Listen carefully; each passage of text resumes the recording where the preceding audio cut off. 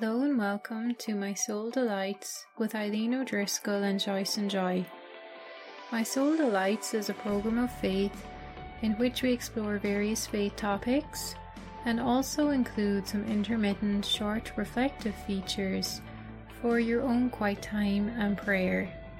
In My Soul Delights, we are exploring the beauty of our Christian faith and the way in which God's love reaches out to each one of us in a deep and personal way to restore our hearts and to renew this world. In this episode of My Soul Delights, I will share with you two short reflections, the first being on the theme attachment of hearts and the second being on the theme of the divine glance. Saint Augustine once described marriage as an attachment of hearts.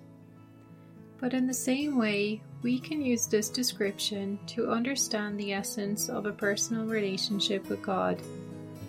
It helps us to put all other attachments in our lives in perspective, especially those which we realize are not bringing us lasting happiness, or especially those things which are temporal or fleeting.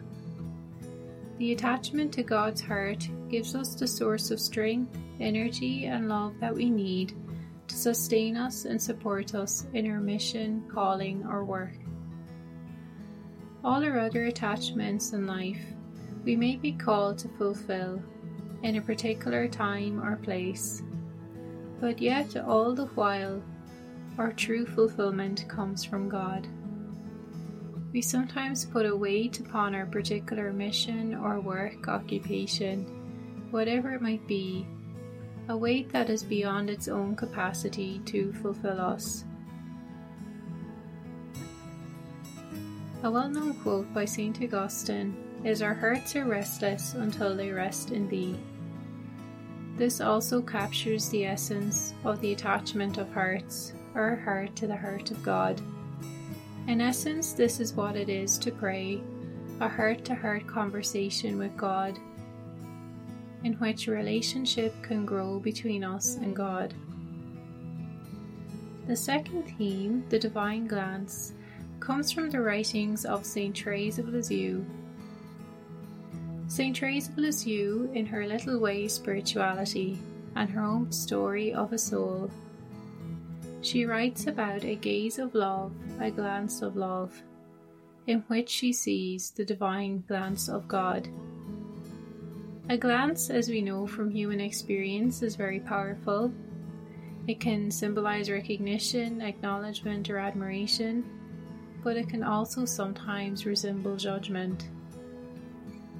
However, the divine glance of God is one of love and a recognition of each of us as the children of God. Saint Therese wrote of this concept and experienced the gaze of love with the eyes of the soul. This divine glance liberated and freed her.